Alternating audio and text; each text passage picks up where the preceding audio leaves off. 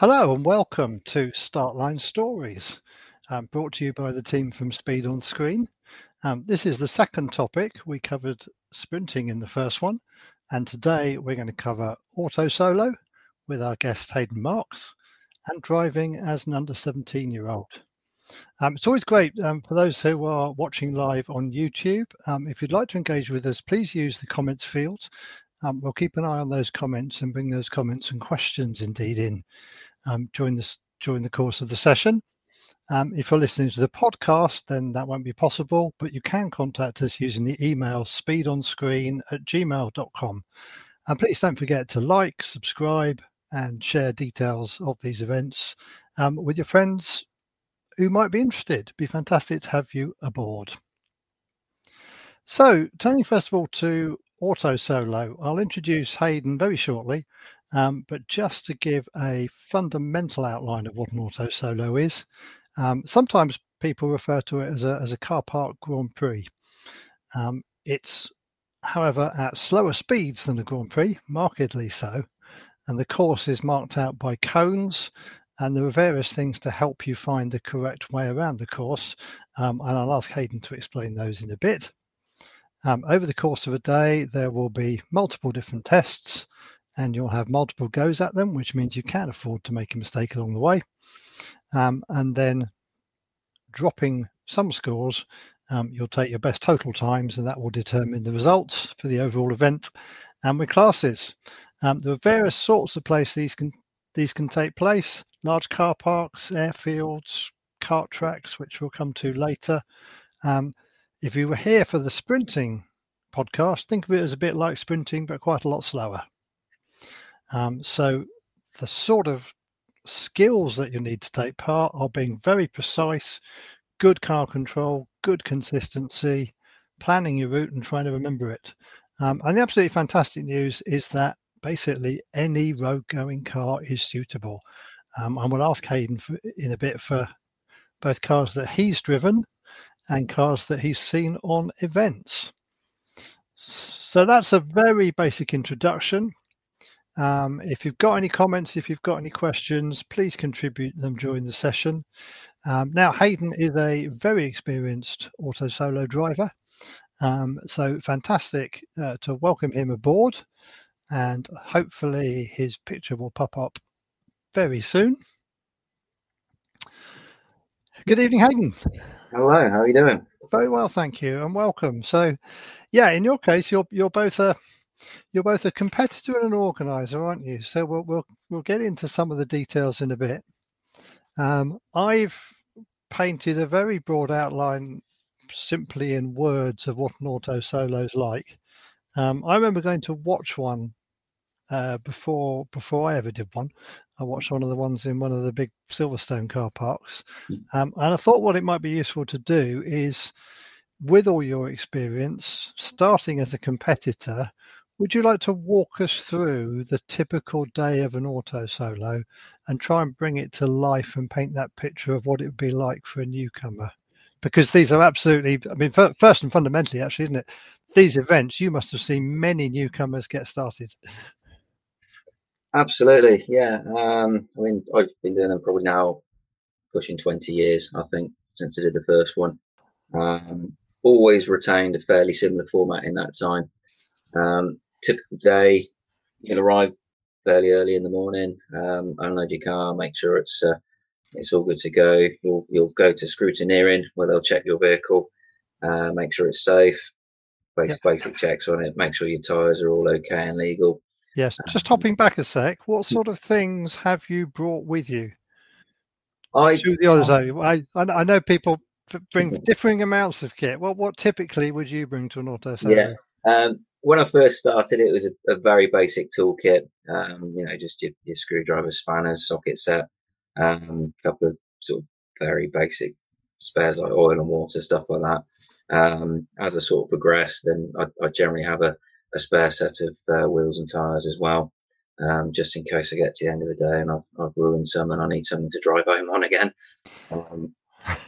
Also progressed into one of those little sort of one-man pop-up tents. I always found those quite handy for keeping the stuff in. So if the weather just decided to turn a bit nasty, at least you can keep your stuff dry through the day.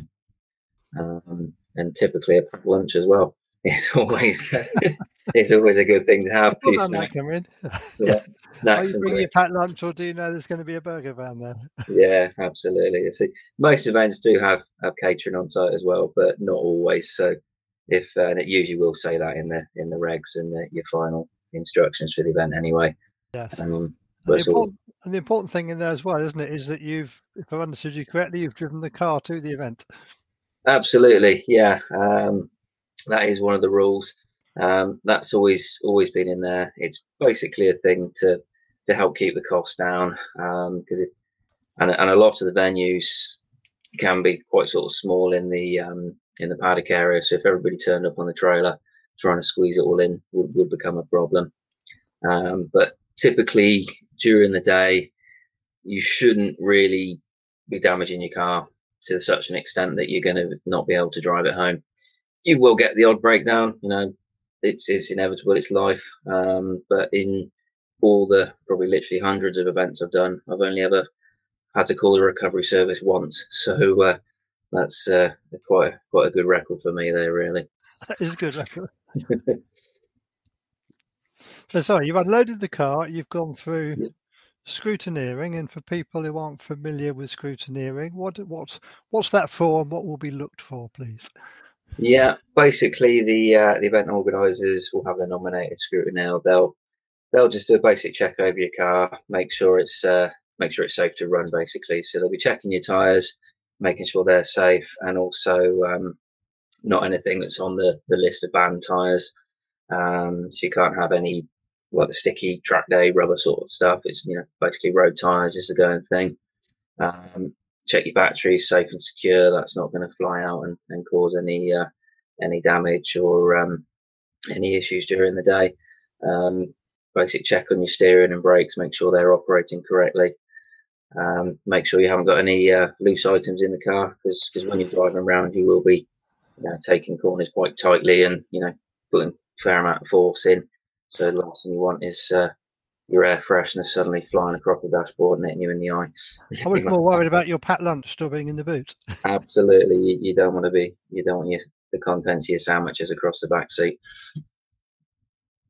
So so as long as your car's all good and you pass scrutineering, you can then generally go and sign on, and you'll get your paperwork and your numbers to put in your cars and things like that.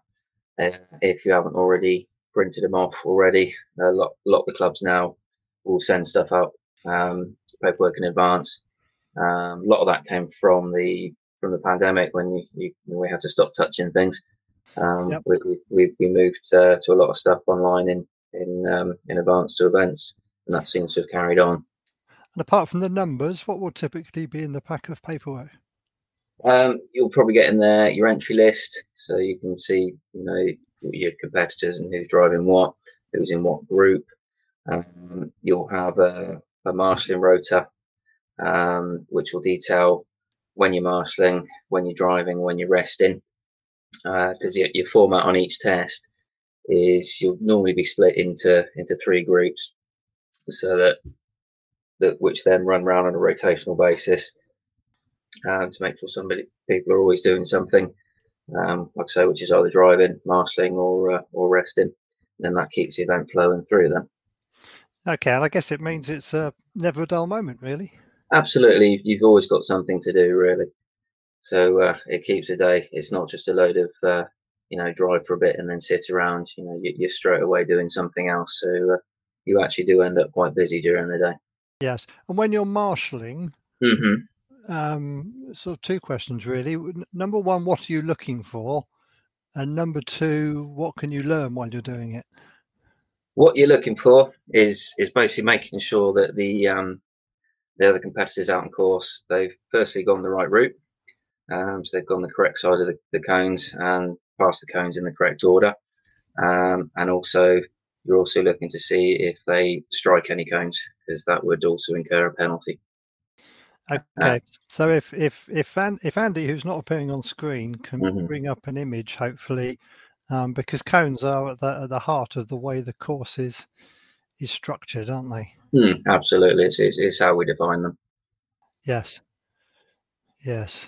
And as if by magic, thank you, Andy. There we go. So what are those elements there that you can identify So for us, Haydn? your typical cone setup on most events will be as you see there. So you'll have your upright cone with the number on the top. So the number that obviously tells you which number cone it is. So normally they'll go from one upwards, unless you're doing the course in reverse, then they'll go numbers back down. And when you say the reverse, just for clarity, you mean the You'll be reverse, driving the reverse opposite direction, direction. don't you? Yeah, Rather than that's it. in reverse gear. Indeed, there shouldn't be any reversing in an Autosolo. Go on, be honest. Have you ever reversed an Autosolo? Oh, countless times. Yeah, same here. Absolutely. No, I've been backwards on the grass and all sorts. Sorry, I digress. So you're following the course by numbers in either ascending or descending order. Yes. Correct, absolutely. And the yellow cone you can see there that's lying horizontally, that tells you which side of the upright cone to go. So where you see that car position there, that is the correct way around that cone that he's going there. Excellent. So no penalties to apply there. No, and he hasn't hit it yet, so he's all good for now. Excellent. And because Andy won't forgive us. Andy, by the way, on the opening screen appears with a helmet on, so we can't see his face. Excuse me. And this week he's largely lost his voice, which is why he's not co-hosting with me tonight. So we hope you feel better soon, Andy. Thank you for that picture. The one thing we didn't mention, and I know you'll pick me up on it afterwards, is in the background was the location known as Field of Sheep from the Grand Tour events filmed at Rawton in Wiltshire. Indeed. So if you thought that looked familiar, that would be why. So we've got a course laid out with cones. Thank you for that. And in terms of learning the course, how do you get to grips with where you're expected to go? Well, before you drive any course, all competitors are allowed to walk the course first. So that's a good time to really take note of what you're doing. You'll have enough time generally to walk it a couple of times, and I recommend you do. What I tend to do when I'm walking the course is I'm looking as sort of far ahead as I can to sort of pick routes through cones, and I tend not to remember the entire course, so to speak.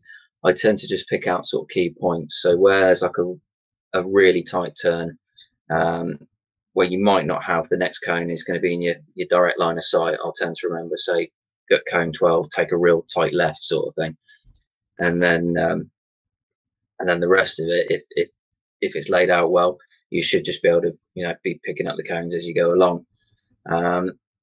Also, another good way of learning things in the course is when you're marshalling and when you're just watching. Just pay attention to where competitors are maybe slightly making a little bit of a mistake, if they're slightly overshooting or they're taking things a bit wide. You think, oh, when I get my turn on there, if I just back it off a little bit, or if I just push a little bit harder there, or turn a little bit tighter there, then maybe I could pick up a tenth or two. Yes. So in a way, the marshalling isn't a time to relax. It's a time to learn and try and get a bit of competitive advantage. Very, very much so. Absolutely. Yes. And will the groups always run in the same order through the day? Depends on the club and the event. Some will just run a set rota on every course layout. Others will vary it slightly. So sometimes you'll be going in the first group, sometimes you'll be in the second group out, sometimes in the third group out. So that is purely just down to the organising club and how they've decided to run it, really. Okay, and I guess that'll all be laid out in this set of paperwork you've been given. That'll all be detailed for you in your rota, so you should know what's coming. Okay, so you've walked the course, you've got your map. You get to the start line the first time. What's going through your mind? What are you thinking? What are you planning? Absolutely. I'm generally, my method of attack is because you normally get 3 runs on each course, and your best 2 times from those 3 runs will count towards your final score. So if you make a mistake on one run, it's not the end of the world.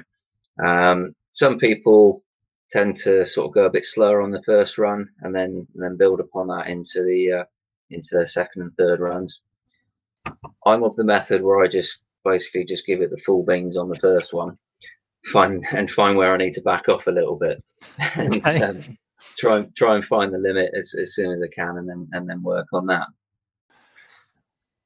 Okay, and Andy's put up there from the Motorsport UK Blue Book, as it's colloquially known, or Yearbook, as it's formally known, an example. So drawing number 23 there is a probably slightly simplified course. Now, bearing in mind, for those on podcasts, it's not going to be visible to them, but I would describe it as a line going around blocked off areas and cones. Sometimes you go multiple sides. You go past multiple cones on the same side as a sort of big sweeping bend, and then there could be sections that are more like a slalom, and you're alternating between cones, or possibly pairs of cones, or possibly different combinations. How do you try and lock those in your brain, or is this down to the numbers and the yellow cones lying on the side as reminders? Yeah. I mean, Autosolo itself has, I suppose, evolved from an auto test, really. For an auto test, you really will have a very, very technical layout, and the cones aren't numbered, so you do have to do it to test your memory as well. Autosolo shouldn't be a test of memory. It should be basically a nicely laid out, flowing course that's easy to follow, and you'll win or lose basically by driving neat and tidy around it, and finding those tenths of a seconds by just taking the right line and capitalizing on what's there, really. So yes, and I think that's a point worth repeating, actually, isn't it? It's not intended to be a memory test. If the course is designed reasonably intuitively, and we might get onto course design a bit later when we talk about the Shennington event that you're involved with, then it should be a test of precision and driving skill, not a memory test, which again I guess is why it attracts newcomers. Yeah, I mean, it also, I think it keeps a lot of people who've done it for a long time as well. I mean, I'm certainly one of those. I've never really got on that well with auto tests, because I mean, I'm one of those people that I walk up the stairs, get into the room, and wonder why I've made that journey. Well, you made it in front of the camera and the microphone, which is good. Absolutely. So to try and remember a full test is just too difficult for me, really. But if it's all numbered and structured, I can just follow that and go for it. So that makes it, I think, a lot more enjoyable for some people as well. Yes, brilliant. Okay, so we've had 3 goes at one test, taken our best 2 times. Yeah. What comes next? We then go and speak to all our mates and compare and contrast what times we've done, and have a bit of banter with them, and tell each other to go faster if they want to beat us. Which, of course, is actually a really important part of the day, isn't it? Yeah, absolutely. It's very much of Club Motorsport. Yeah, it's very much a social event as well as a competitive one. I mean, I've made some great friends over the years, and I very much enjoy seeing them on the day as much as actually driving the car. Yes. So. But anyway, we're giving the example of counting 2 runs out of 3. Again, it's something you need to understand, because there's some discretion with the individual event organisers as to whether they count all the runs or allow a drop score. Yeah. So again, it's part when you should understand that at the time you enter. And I guess actually it's a reminder. Always read the regulations, as they're called, the details of the event when you put it out, and always read the paperwork that comes out the week before, the final instructions. Always worth reading that as well. Not least to find out when the gate's going to close, if you're getting into a venue that's going to get the gate closed behind you. Yeah, absolutely. It's very important to be on time. It just makes the whole day run smoother. Yes. Yes, Okay, so well, you've had a good catch up with your mates. yeah, you've either been slightly proud that you've done well, which is probably your typical scenario, or you've commiserated with someone who's had a not such a good experience. And then what happens next? indeed. So then the course will be changed for the next layout. Typically, most clubs run a format where they'll run one layout and then the second layout will be the reverse direction of the first. So that makes it quite quick on change round. Really, you haven't got to start moving cones about. It's just a few tweaks on the numbers and possibly the horizontal cones, because when you're coming from the opposite direction, it might be different, slightly different line of sight. But yeah, once that course is then reset, it's then another course walk, so you can learn the next course again. Okay, and do you find it feels? Do you feel that you know it in any way, or is it very, very different when it's reversed in direction? It's completely different, absolutely. You you'd expect it to be fairly similar, but once you start driving it, you're realizing that places where you would have been accelerating going the other way, you're now hard on the brakes, and or you've got to take a completely different line coming from the other way. Because if you're coming in from a fairly open slalom and then into a tight one, um, you want to be scrubbing off the speed in around that particular cone in the middle of that lot, whereas before you'd be out to go around that fast a bit. So it really does make for a different course just purely by changing direction. Okay, so it sounds like just literally try and wipe your memory of what you saw before. It's all Yeah, changed. absolutely. No, what you've already done is in the past, so focus on the future now. Okay, and then what? Maybe after you've done that, maybe you do get your packed lunch. I generally have a lunch break after the second course. We'll Yep. give time to squeeze that in, because most clubs will try and run 4 courses in a day. So yeah, your natural break period is after the second one, and then while that lunch break's happening, that's when quite quite often when most clubs they'll start moving cones about a little bit more. So the afternoon test will be sort of substantially different to the first one. So uh, typically they'll sort of open bits out as well, so it might well get a bit faster in places, which is generally the norm. Okay, so when you say 4 courses, it really is. I don't know, like an extravagant lunch, 4 different courses. Yeah, absolutely. I've got to the end of the competitive day, and I've just suggested helping you out here as an organizer that the last group of people who have been marshalling, it'd be really nice if they actually helped stack up the cones before somebody comes around with a trailer and collects them at the end of the day. That's very good of them.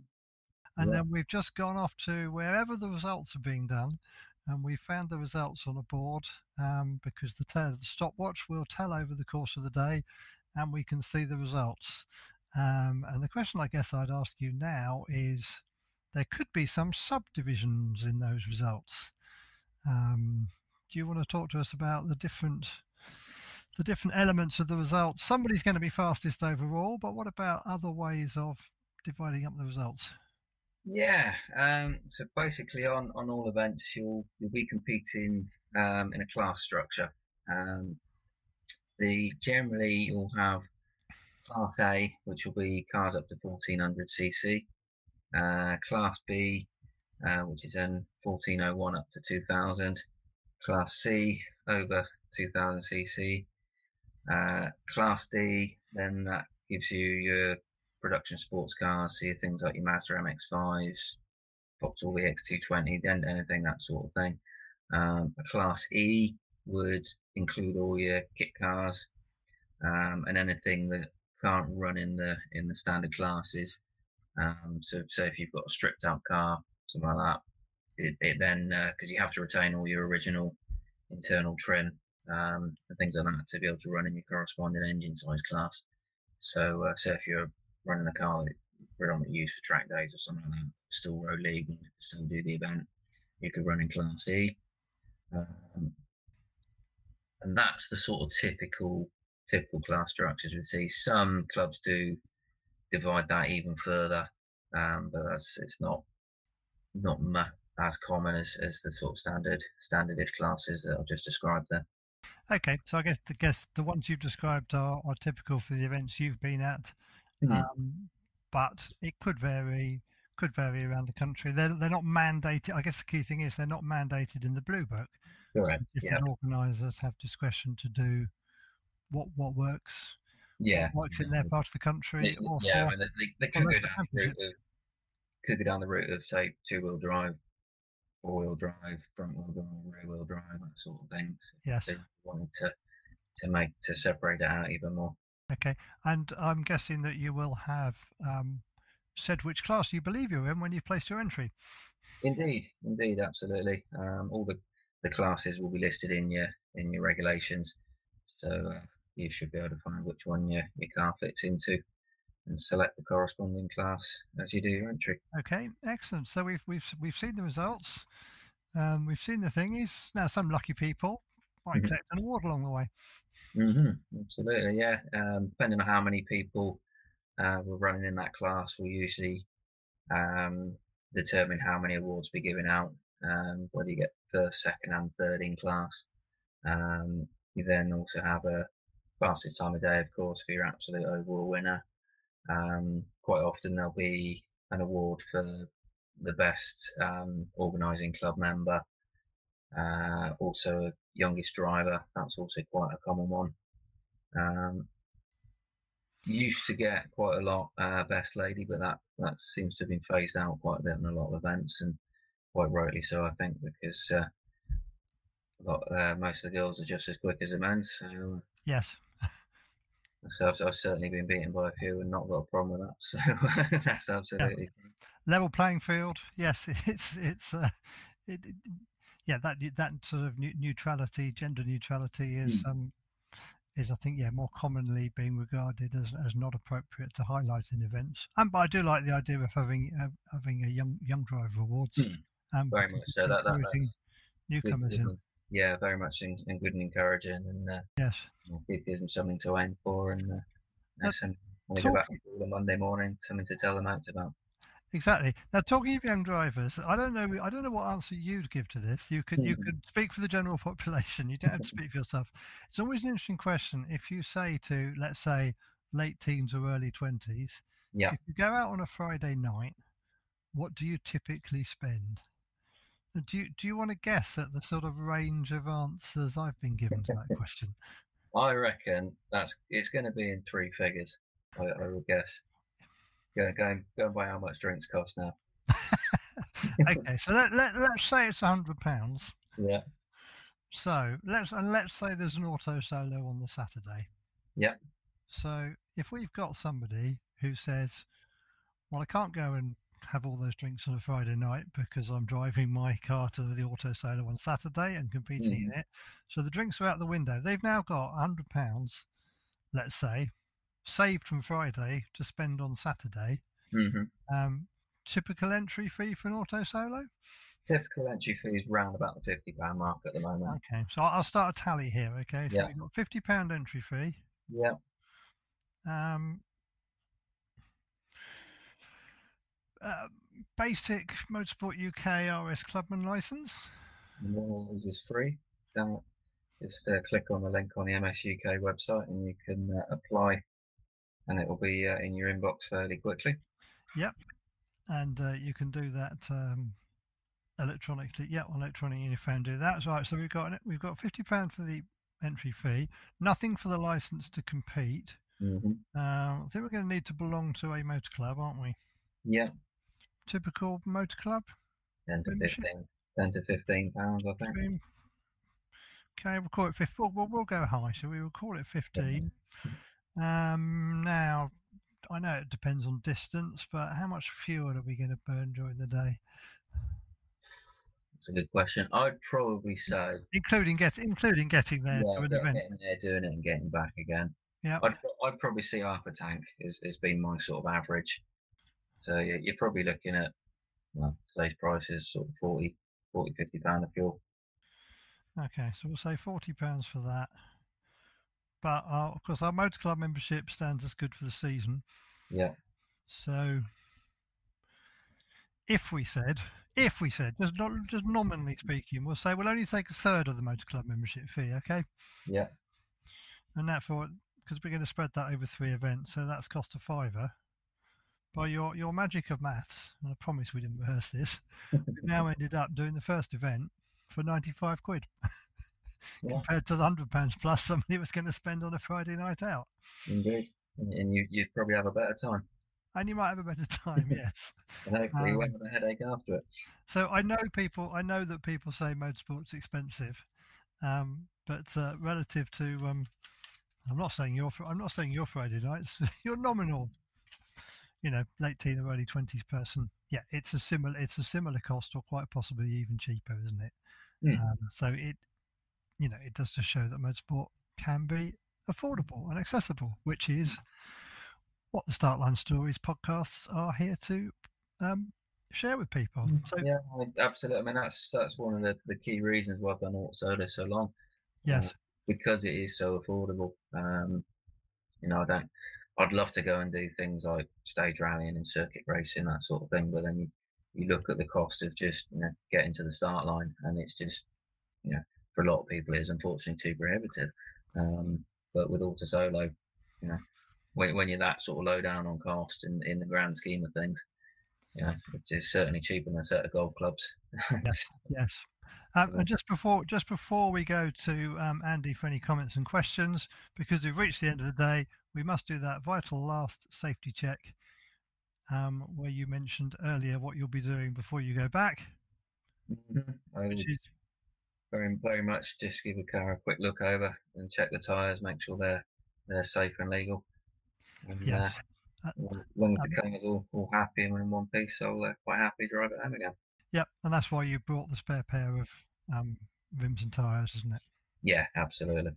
And probably a statement or question of the obvious, I guess. In general, well, they're probably the same size front and rear, but of course, it's the driven wheels that are probably most likely to get wear on them. So your front wheel drive hatchbacks will be most likely to need to change the front, and your MX-5s, etc., most likely to need to change the rear. Absolutely. Some venues can be a bit more abrasive than others. So typically, if you're on an old airfield with the hard concrete runways, they tend to wear the tyres a little bit more than your smooth modern car parks. Yes. Brilliant. Well, I really hope that walk through the day, and thank you for that, Haydn, because that was really comprehensive walk through the day. But I'm hoping that just sort of takes away some of the sort of uncertainty that might face newcomers and gives them that sense of reassurance. But I think we've got a number of comments and questions that may have come in. So hopefully Andy can share those with us. I'm going to have to move something on here. I suspect that's in relation to cones that jump out when you least expect them. Yeah. Yes. But when they tell you you've hit a cone, no, I didn't. Definitely not. No, you're lying. There'll always be witnesses. Good one come in there. Can't quite see who it's from, but I think I recognise a Welsh dragon on it. So in this international podcast, the comment question is: some images show a passenger on board. Do most run with a passenger or solo? It is down to the organising clubs. It does allow in the Blue Book now for passengers to be carried. That was a change made a few years ago, because originally it used to be driver only, and that was it. The only time that you used to be able to run a passenger was if it was a young driver without a road traffic license. They needed to be supervised by somebody with a driving license and who had experience of autosolos or autotests. But now the clubs can choose if they want to allow it or not. Personally, I think it's a good thing to allow passengers. It's another good way of getting people involved, because you get your mates to come along and go, come and sit in with me for the day, come and have a look, Yes. see if you fancy it, if you want to start driving yourself.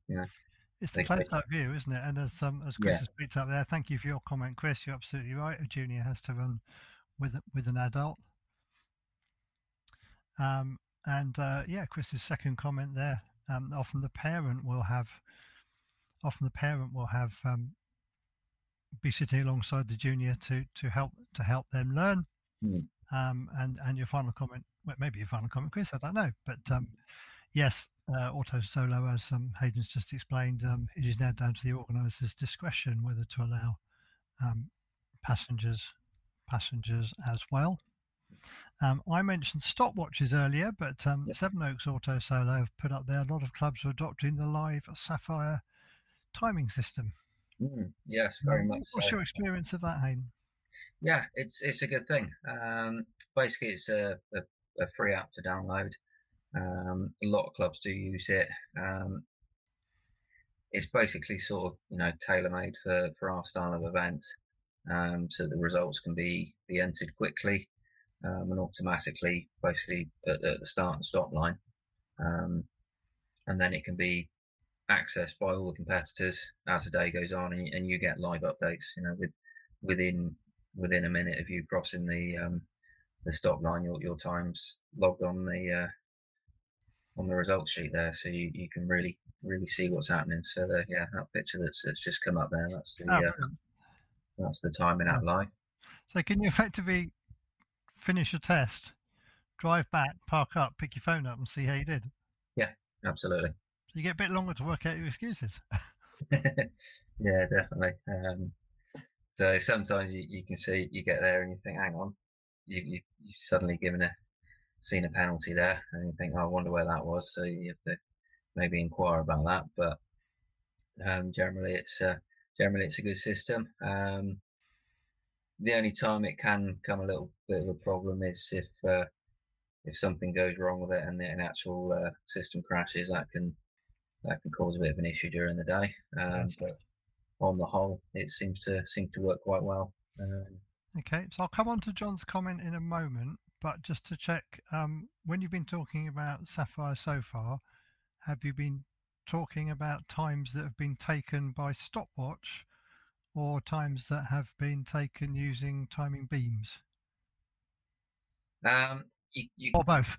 Yeah, I mean the system will work with both. Okay. Timing beams uh, will get a nice, pretty accurate, timing, because obviously when your car goes through one at the start line, breaks the beam, starts the stopwatch automatically. And equally, when you get to the finish, break the beam there, it then stops the stopwatch automatically. Yes. So John's comment is it's not visible right now, but in essence he was looking ahead and wondering whether with times in events sometimes Mhm. being incredibly close, Yeah, there's probably a greater margin for error with a marshal this is using a stopwatch compared to using beam timing. And mhm.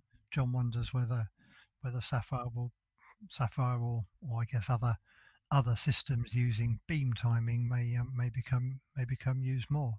Mm. I mean, I think this is a discussion I've had a few times. I mean, I myself coordinate the Cotswold Motorsport Group, or Solo Championship. I think as a championship coordinator, I don't think it would be right for me to imply on all clubs you must run this system, because not all clubs. Some clubs have their own systems that they've been running for a long time. They're happy with them. It works for them. So to then say, if you want to be part of our championship, you must run this. I don't think that would be appropriate. What I would say though is whatever their system they're running, as long as on the day it's fair and consistent, so that the timing is the same for all competitors. yes, That's very much important. And I think my personal opinion is at our level of sport, um, if we're going to be that sort of anal about absolute fraction of a millisecond from pushing a button, it's not really what the sport's about. It's a good social event as well as a competitive, and we want to encourage friendly competition rather than outright, absolutely on the absolute millisecond sort of circuit racing style stuff, because I just don't think that's what it's about, really. yes. I think the key word there is probably consistency. Hmm. And I'm sure all timekeepers endeavour to be consistent, and some clubs, and of course some of the sort of timing, because the beam type timing systems are what are used in sprints and hill climbs, time to a hundredth of a second. Yeah. But the entry fees are significantly higher than the typical £50 we talked about earlier. So I think it might be a trend. I think you're absolutely right. There've been discussions in the past about whether packages of timing gear can be obtained, and whether Yeah. there are any sorts of subsidies or grants or regional associations might buy kit, that sort of thing. Yeah, because there is obviously a cost associated with running and hiring the kit out and stuff like that. So Yes. if we want to keep, if the clubs are able to use it and keep their entry fees at a sensible level, then absolutely go for it. So yes, we will see. We note your comment, John, and thank you for it. So you've mentioned in there, Haydn, that as well as being a competitor, and thank you for those experiences, you're the championship coordinator for the Cotswold Motorsport Group Championship. And then we're not far away now from the Autosolo at the Shennington Kart Circuit on Sunday, the 22nd of October. And I believe you're part of the organising team for that? Yes, indeed. I said, if you look in the regs, you'll see assistant clerk of the course against my name. Okay. What will you be doing then? Well, that won't be my only role in the day. So, but assistant clerk of the course, I basically, as it says, assisting the clerk of the course, providing him with a second pair of eyes and a bit of backup and a bit of discussion if he needs to sort of think a bit more about a decision or something and needs a bit more input. But my sort of full role over the weekend is substantially varied. It will start at about 9:30 on Saturday morning when I arrive at the club stores to help load up equipment. Or before that, this is the day before the event, then. Yeah. It's not 24. It's not a one-day event for you. It's a two-day event. And even before that, I've currently got 180 cones sat in my back garden ready to go. There's a story that goes with them that I'll tell you about one day. But they'll be in the van before that. But anyway, yeah. So help load up all the equipment, then we'll go across to the venue, lay out the first test ready to go. So that basically when we turn up Sunday morning, we haven't got too much to do in the way of course layout. That bit's all set and ready, and we're happy. So I've seen Shennington Kart Circuit being used for that purpose on a school holiday event for youngsters. What do you do to turn it into an Autosolo course? Basically, we utilise the circuit itself as the sort of defined area, so to speak, and then we strategically place the cones around that to make it so it's not just a straight flat around the circuit effectively. So it's, by the nature of the venue, it's more slalomy than just like your sort of typical square that you'd have. But there are a few sort of little cut-ins and bits and pieces where we can utilise and send the cars in to go around extra cones and stuff like that. So it's basically using all the available space to us and making it work for us, really. Okay, and we talked about competitors being in one of the three groups and spending some of the time marshalling. But actually, would you appreciate any volunteers to marshal outright on the day and add to the volunteers there? Yeah, I mean, we always do. We have people who aren't actually competing, who are purely just marshalling. Typically, the start and finish crews, they're normally purely marshals. So yeah, we do always welcome people who want to come and help out and get involved. Okay, and would they make contact on the club website, oxfordmotorclub.co.uk? Yes, yeah. If you go to the club website and then find the regs on the Autosolo page, and that's the contact details of all the organisers in there who to speak to, offer your services. Okay. So that's Sunday, 22nd of October, with the club website being oxfordmotorclub.co.uk. Thank you for that. I didn't realise that you've been competing for 20 years. What got you started? Well, I've been in any involved. form of motorsport? Yeah, I mean, I my first experience in motorsport would have been, well, when I was just a baby, and my dad was taking me with him to stage rallies and stuff like that. So because he's always been very much part of many organisation crews, does a lot of radio marshalling, and he's also an environmental scrutineer as well as many other things. So I was quite often grew up going to events, and always been part of Automotive Club. And then as I got older and more capable of shifting cones about and stuff like that, and then I was able to help out a lot more in events. So I don't know if he's watching. I'm sure I find out if I say this. So you were there in shorts because you were young, and he was there in shorts because Simon's always in shorts. Absolutely, yeah, definitely. He likes to remain comfortable. He does. So, Brilliant. No, so yeah, so it's basically, I think it's purely the sort of family connection that's got me into it, and then as I grew up and passed my driving test and got my own cars, then the world was my oyster, so to speak. I was able to start entering events. I did my first Autosolo, which was a Dolphin Motor Club event at Culham, near Abingdon. There's a sort of big science park type place there, and all sorts. They used to have a layout room there that we were able to use. That was in my Red Rover 214, and I had a whale of a time. It was basically a way that I could actually just drive the car quickly and have a mess about at that sort of young age without causing a danger to myself or the public really. So yes, yes.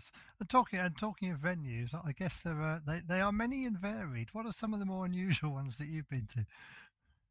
um, so I think probably the best venue which is still in use is probably Campbell, Yes, out near Cirencester way. That one's very popular. That's on the airfield there. That has a very quite varied layouts on that. And there's a few sort of surface changes and stuff. It's all still sealed surface, of course, but different types of concrete and tarmac. So yep, it's just a good big area. So that gives you just a nice mix of fast open bits and slightly more tight and technical twisty bits. So you've really got to work hard and concentrate on that one. Um, One of the ones that I really used to enjoy, which we don't have anymore, unfortunately, is was at Silverstone. The sort of main car park, just as you go in the main entrance, just in on the right hand side there, which is basically a massive square. So you could yes, really just have a huge space and just lay out a massive, nice big massive course. So you could really push quite well through there. yep.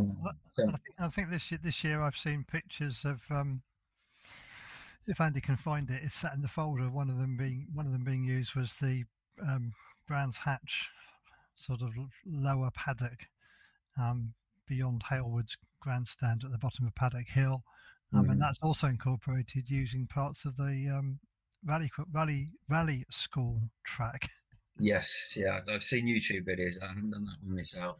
Yes, nor have I. And then somewhere in Sussex, possibly, there was an old an old very undulating karting circuit found. So the variety is quite huge, isn't it? It can be flat car Mm. park to something that's completely different. Yeah, I did one a few years ago now, Campton Race Course, I think it was. Um, that had quite a nice bit, and there was a sort of a few different heights on the layout, and you went up a ramp and all sorts of things. So that was quite exciting. When you said Kempton, I remember seeing a picture of a ramp, although I haven't been there. And Yeah, your range of cars, you mentioned a Red Rover, but yeah, I think you've had quite a lot over time, and possibly, if you can draw out the highlights, when I said earlier just about any car is suitable, I yeah. was thinking, I think you can probably demonstrate that with your portfolio of vehicles over the years. Yeah. So first one was my Red Rover 214, which is all completely standard. I then progressed from that onto a Mark One Skoda Octavia VRS, which was quite a big car with a reasonable amount of power, but was still reasonably handled well enough to get me around okay. Um, used a borrowed Audi A3.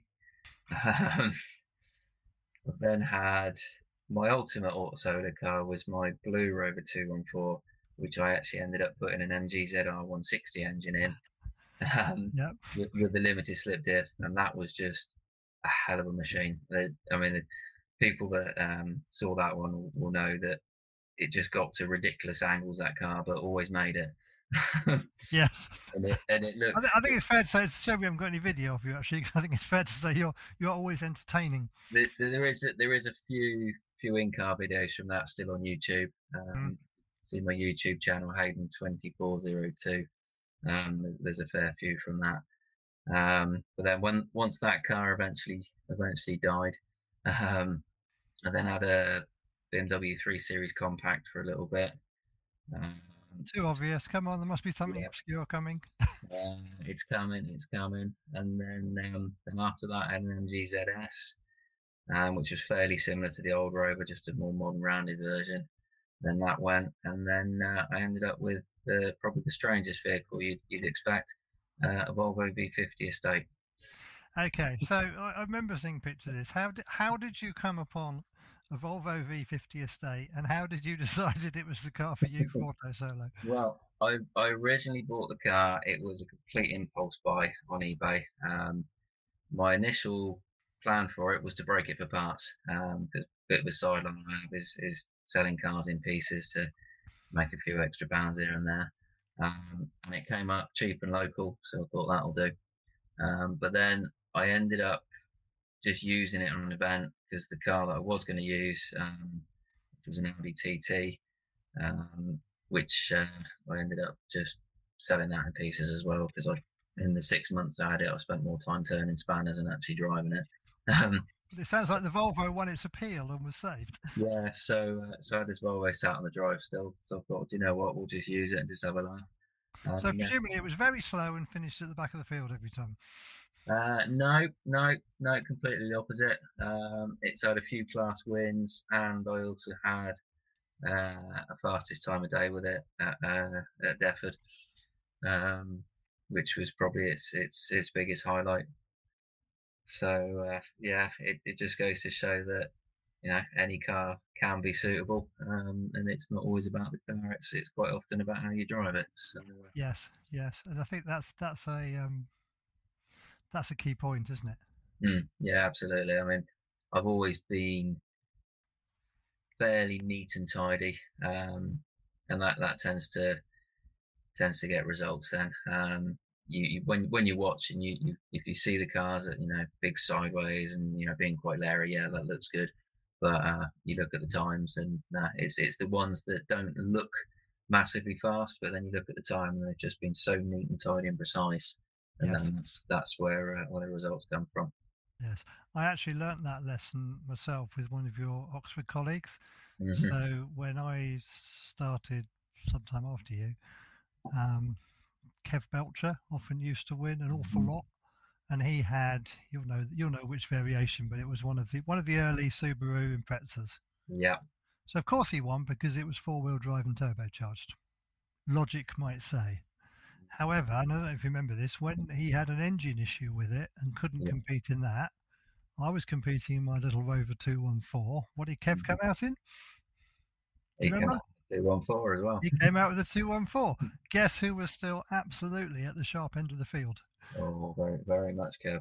Yeah, absolutely, Kev. So no, that's really why we emphasise the fact that it's all about. I think it's all about experience and technique. Mm, Don't get to anybody thinking of starting Autosolo. I'm pretty sure you'll agree here, Hayden. But don't get bound up in what sort of car you've got. mm. It's how you drive it. It's an important thing. Yeah, absolutely. And it's just, pure practice, basically. You Yes, know, yes, the more you drive, the more you get used to it, the more you pick up the techniques and what you're looking out for on a course, and where to position the car, and when to be on the power, when to be on the brakes. It all just eventually clicks into place the more yes. you do it, really. So is that effectively your summary of what makes a fast driver, or are there any other hints that It's not. you'd add to that? Apart Yeah, from apart from just be slightly slower than you. Yeah, I mean, sometimes it counts just, go slower to go faster. If anything, keep it sensible. Don't be too leery with it. Mm, Be patient on the throttle. yep. If your wheels are spinning, you're not going forward. So, No. So, and in a way, that's carried all the way through the day you've described, doesn't it? Because it mm, started off with walking the course, understanding the course, not trying to remember the thing, but the key parts of it. mm, Learn what you can learn when you're marshalling and other people are driving or you're mm. resting, Yeah, and then just be neat, precise, yeah, work your way through. And I guess if you've got drop scores in the event you're doing, you can, if you mm, push a bit harder, do you go quicker or do you run wide? There's time for a bit of experimentation. that's it. That's it. And also another thing I would say, very much based on personal experience, is don't take it too seriously. Yes. If you start putting too much pressure on yourself, then you're just going to make mistakes and you won't enjoy it. Just go out there with the view of you're here to have a good time, and if you get, your improved results, then that's a bonus, really. Yeah, and I think that's a really really important thing. If you Mm, enjoy it, you'll come back, and mm, you'll probably get quicker too. Brilliant, absolutely. Hayden. Thank you very much. I've got one final. You're very welcome to stay on, and you might be interested in Yeah, some bits later. One absolutely. final question for you. Go on now. It's a bit hypothetical because we can't actually do this. Right. Hypothetically, Yeah. you've got one day Mm-hmm. to drive one car of your choice Ooh. at one venue of your choice. Ooh, no. What are you going to? What car are you going to pick, and You know what? where are you going to take it? I think I would go with an Austin Metro, like my first car, Yes, and I would. normally aspirated or turbocharged. It would be normally aspirated. Okay, an MG Metro. Yeah. Oh, not an MG. It'd be an Austin. Oh, sorry, an Austin Metro. My Yeah, apologies. wouldn't be that fancy. Okay. Um, and I think I'd have to take it to Campbell, my favourite venue, Yep. and just give it the full beans and have a laugh with Okay. Now there aren't lovely answer actually. Yeah, there aren't it. that many of those about, but I guess No. a modern day equivalent maybe a cheap micro for a few £100 or something like that. Yeah, you can Maybe get. maybe not for no, maybe not for you, but if somebody's thinking of starting and saying, "Well, do I use a car I've got, or do I just go and buy something cheap?" Yeah, I mean, Something of that ilk could do it. yeah, if you're looking for the sort of modern day equivalent sort of small cars, then yeah, you're into micros, Fiestas as well before they started getting big. Mm, Um, there's still a few Ford cars knocking around yeah, that are quite handy. small and nimble. Small and nimble definitely works. Yeah, I mean Yep. like the micros and stuff that are in Class A. They are forces to be reckoned with. A well-driven one of those Yeah. can very much be a lot faster on an Autosolo course and something with 200 horsepower. Yeah. Brilliant. Well, we thank you very much for joining us because what you've done is you've added a whole heap of information over and above what anybody can read about by looking at the Blue Book Mhm, or looking at the Drive publication that Motorsport UK have recently released, mhm, giving information about getting started in different sports. mhm. You brought it alive. You've added those bits of details. Thank you so much. You are very welcome to stay on this podcast. Um, but thank you, Hayden, very much for your contribution. You are most Okay, welcome. Thank you for thanks a having me. lot. Thanks for joining us. Well, Lovely stuff. thank you. Andy, do we have any more comments popped up that we wish to put in now, or okay, so Seven Oaks Auto Solo have popped up again and said, as an example, 14 to 16-year-old club members get free entries to all auto solos the club runs to try and help the youth into the sport. Yep, so that's absolutely fantastic. Well done, Seven Oaks and District Motor Club. With your initiative, I'm sure there will be others around the country, but that's absolutely fantastic to encourage the youngsters in. Andy Lawrence says he lost a wheel there, but I don't know where there is now. Oh, Silverstone. Yeah, so the very smooth tarmac. you lost You you lost a wheel there. Well done, Andy. Yes. And Evo Half, and I think I know who that is, says, "Where didn't you lose a wheel?" And yes, Andy, I do remember a venue that I won't name and a car I won't name, seeking permission to go on the course to collect a wheel that you'd lost. So you've been spotted. Oh, okay, yeah. Well, there's one of those three that I picked up. So Andy's kindly contributed, claiming there are a few places he's not lost a wheel, but yes, he managed to lose three at Castle Combe over time. And John, that's a nice sum up, saying the sport's moving on, will continue to develop, and young drivers of the future. Couldn't agree more. And the comment, I'm sorry, the comment is up. Kemble or Rawton loads to Lees. I'm not sure whether, hoping that's not about wheel loss. But yeah, both Kemble and Rawton have been fantastic places. Oh, where to drive given any car? That's John's nomination. So John would take a loads to Lees to Kemble or Rawton. So yes, thank you for that message. Highlighting that context. And that completes the comments that we've got at the moment. Now, under 17 drivers, we've highlighted this with Autosolo, with the examples given during the course of this podcast. And it is not always remembered that for under 17s, motorsport is a fantastic place to start. So that the youngsters can drive in motorsport before they can drive on the road. And a very high level summary, if a road traffic license isn't needed to do an event and people don't want to race a truck, under 17s are welcome. That's pretty much the extent of it. Being absolutely simple about it, just to show how many different types of sport it's possible to do below the age of 17. The one that is perhaps the if we take the Autosolo one, sorry, Andy's brought this up now. So this is an extract from the Motorsport UK Blue Book. I've got a sticker on my screen, and I'm just losing some of the words because of where my self-image is. So yes, entries can be accepted from youngsters who are aged 14 years and over. Clearly, they won't have a full RTA license. The vehicle must, by definition, be a touring car, which in summary is a 4-seat fixed roof conventional car. The words on that are slightly longer, but that's the essence of it. You think about the British Touring Car Championship. Touring car is a defined term in the Blue Book. I've got the paper copy here, simply for ease of reference. We would always recommend that people look at the online version because it picks up any updates. The vehicle must be not more than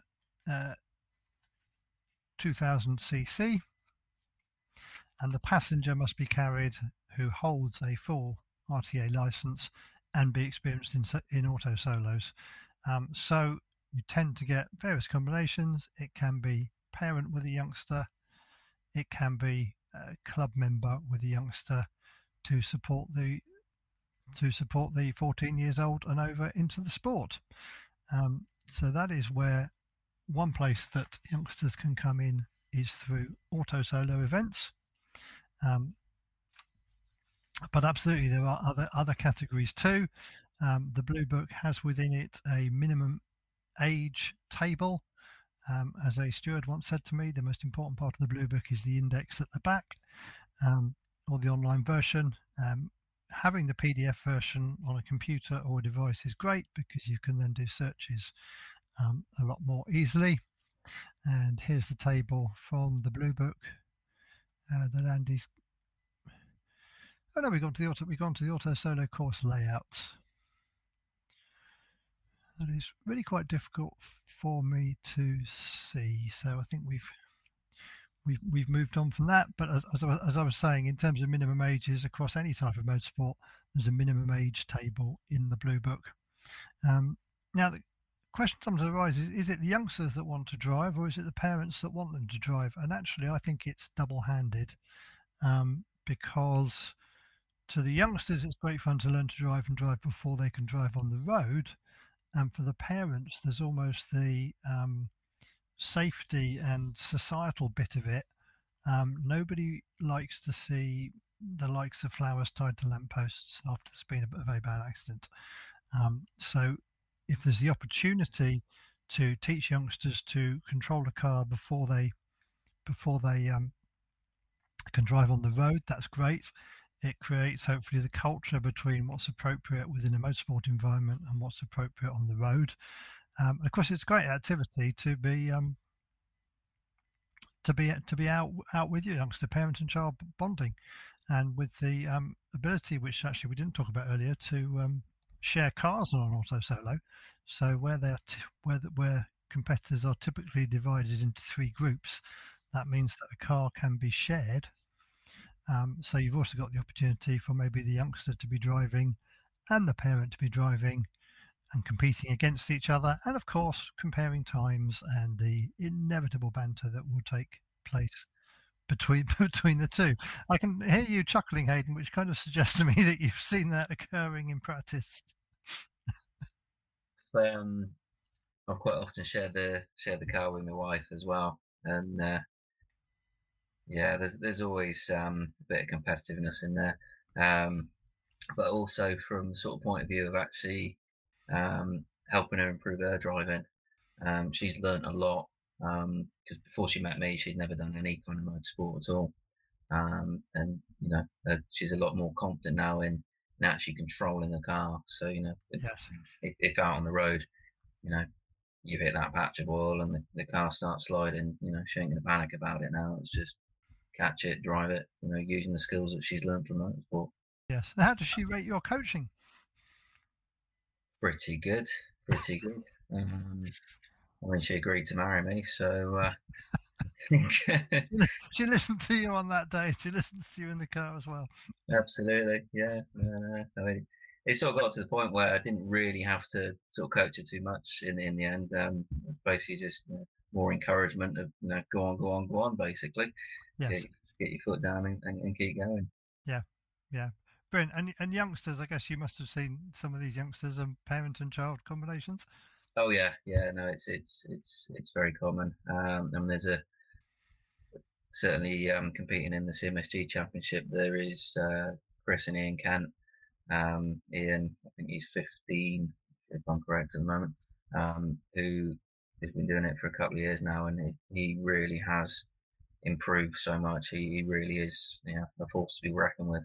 He's very, very quick driver now, and that's, he's learned a lot in the time from driving on Autosolos. Yes, and you've reminded me actually of a event for youngsters that was put on by the district council in Petersfield in Hampshire, Mm-hmm. and there was a youngster with a grandparent, I think, and the youngster was kind of doing okay, but not quite as well as he wanted to. Mm-hmm. And I remember having a word with him and just suggesting one or two things relatively gently, Mm-hmm. and he wasn't sure it was going to make any difference. And then he got out of the car absolutely beaming because he'd gone about 3 seconds faster. And it was Yeah. just lovely to see that sort of innocent delight of the sport, which is Mm. back to the point you made earlier about having fun. Yeah, absolutely. Yep, yep. So yes, under 17s, karting's obvious. Auto solo is great. Sprints and hill climbs also possible.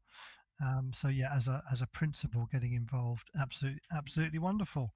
Um, just check with you, Andy, whether anybody's got any comments or questions relating to youngsters driving, or whether we've perhaps covered that off. Yep, Chris, good point. That the again, that minimum age table in the blue book, there are various ages at which people can be a passenger in cars, and of Mm-hmm. course, those ages for passengers tend to be lower than the driving age. Well, actually, the lowest age that I'm aware of, and this is some years ago because it was my mum, is is I inherited a gift that my granddad gave to my mum as a child, recognizing her first motorsport event, which was I think it was a trials event, and she took part at the age of 6 months.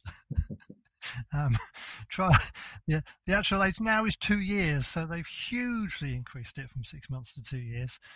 Again, it's always worth looking in the it's always worth looking in the blue book for those minimum ages. Again, to get people, as you said you did, Hayden. You've got into it through the family, through your dad's interest. And John Boardman's added a comment at the Sporting Car Club of Norfolk. So we've gone from Wales in the west to Norfolk in the east. They run taster events and have a few micros for new drivers and young drivers to use. And again, I think some of these entry level sports, that's common. I know Bognor Regis Motor Club had a micro or two for their summer grass auto test. So again, and maybe it's a thing that if people have got a car that doesn't need to be on the, clearly wouldn't apply to Auto Solo because they need to be driven on the road. But if you've got things like grass auto tests happening, then cars that are fundamentally sound might be used. So if anybody's thinking of getting rid of a car that they don't need anymore, then think whether it could be of use to the motor club. Yep, brilliant. Okay, so we are done on the under 17s. Thank you for that. Just going back to the auto solos, I think we've probably gone through most of those things. So we did have a segment here saying, what do you need to compete? We've talked about the different sorts of cars, all going to be road cars, road legal, taxed, insured, MOT, driven to events. Scope there for anything from your few £100 micro, and then Haydn, you highlighted your ultimately more trick you're more trick rover. There is scope for that. Maintenance is going to be important. You don't want to break down on events. Although thank you for helping me those years ago when I did. Indeed, I remember that well. The gearbox failure that was back up and running within 24 hours. It was. I don't remember whether you ever saw it, but there was a period afterwards where you could look on Google Maps, and there was an oil trail around where you still see where they covered it over with the cement dust. Yes, exactly. And we did speak about support and help between competitors in the sprinting podcast. But yes, I think what happened was my gearbox decided to punch a big hole in the side and throw all the oil out. My few £100 Rover 214.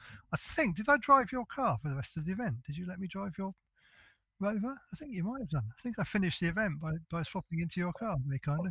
Maybe, I can't remember. Yeah. I remember towing you home.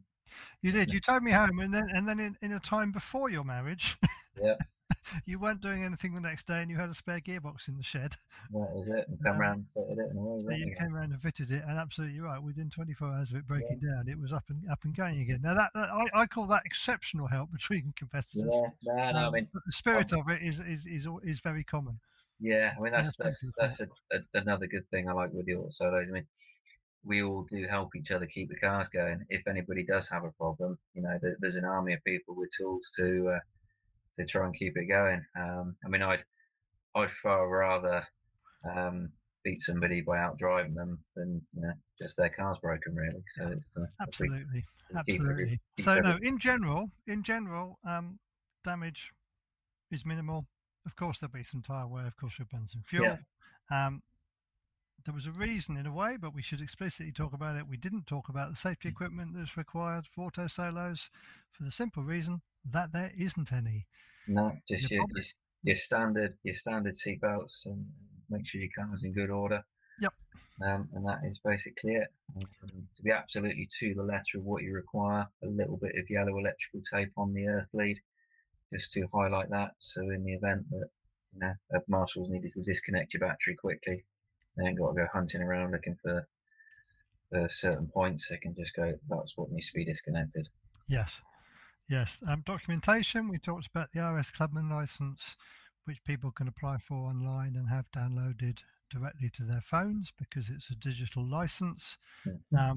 Club membership, a good hint to choose a local club that does auto solos. There reckon to be about 60 clubs around the country that organise auto solos.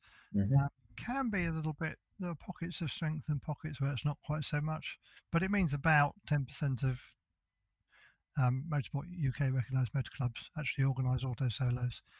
So it is one of the most common disciplines. One of the techniques that you being here reminds me, Hayden, I used was I looked up the Cotswold Motorsport Group Championship. Mm-hmm. It happened to be where I live, almost as presenting me with a calendar on a plate. Yeah. So wherever somebody lives, if you find a local championship, you might want to do the championship, you might not, but you can use that as a reference point as to where events might take place during the year.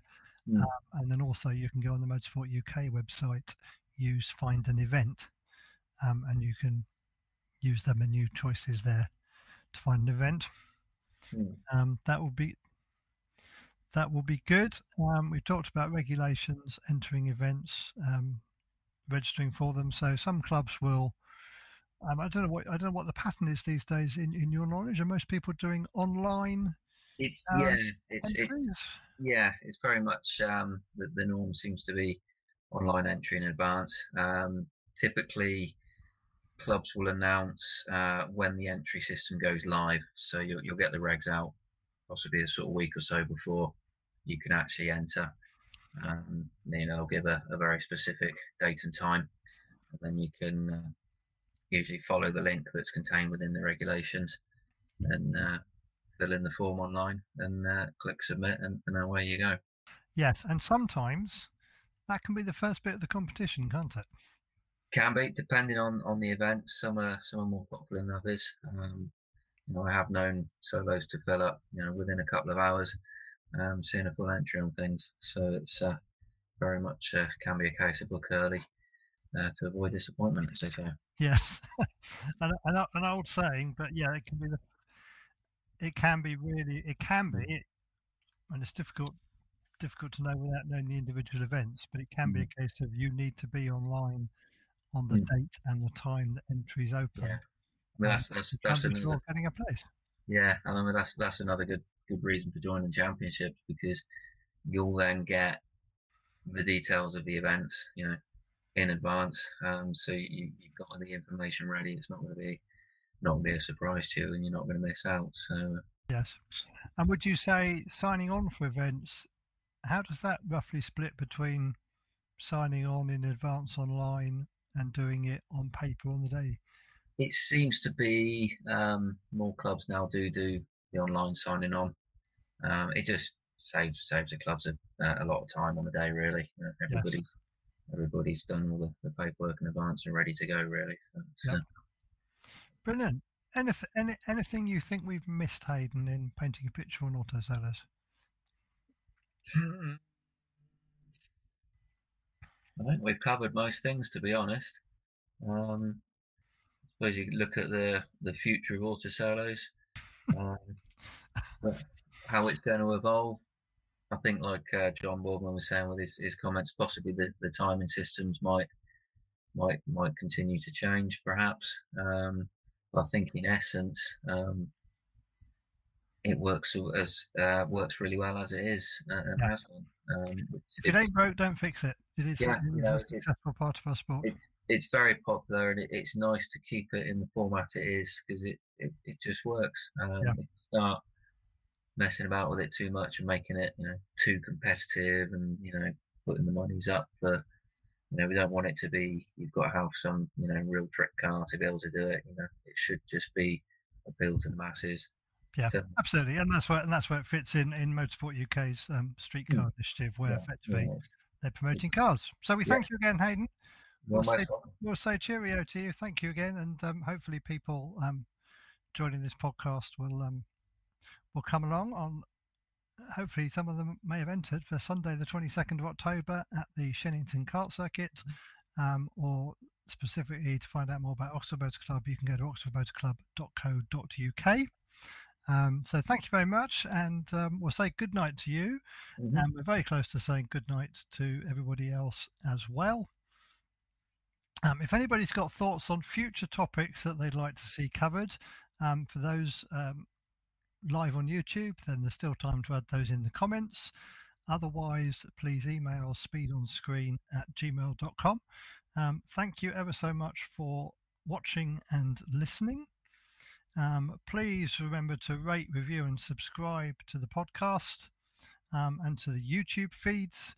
In terms of what comes next, well, we're not really going through the alphabet, but we think the letter T is likely to feature next time, either with Targa Rally or Trials, both of which have events coming up soon. So whilst it may be the end of the season or around the end of the season for some of the events that are mainly based in the summer, of course, various forms of rallies and trials take place throughout the winter. And we will bring you a further episode of Startline Stories very soon. So, yes, please um, and sign up for future things. We will put them on social media again, and we look forward to seeing you soon. But for now, it's goodbye.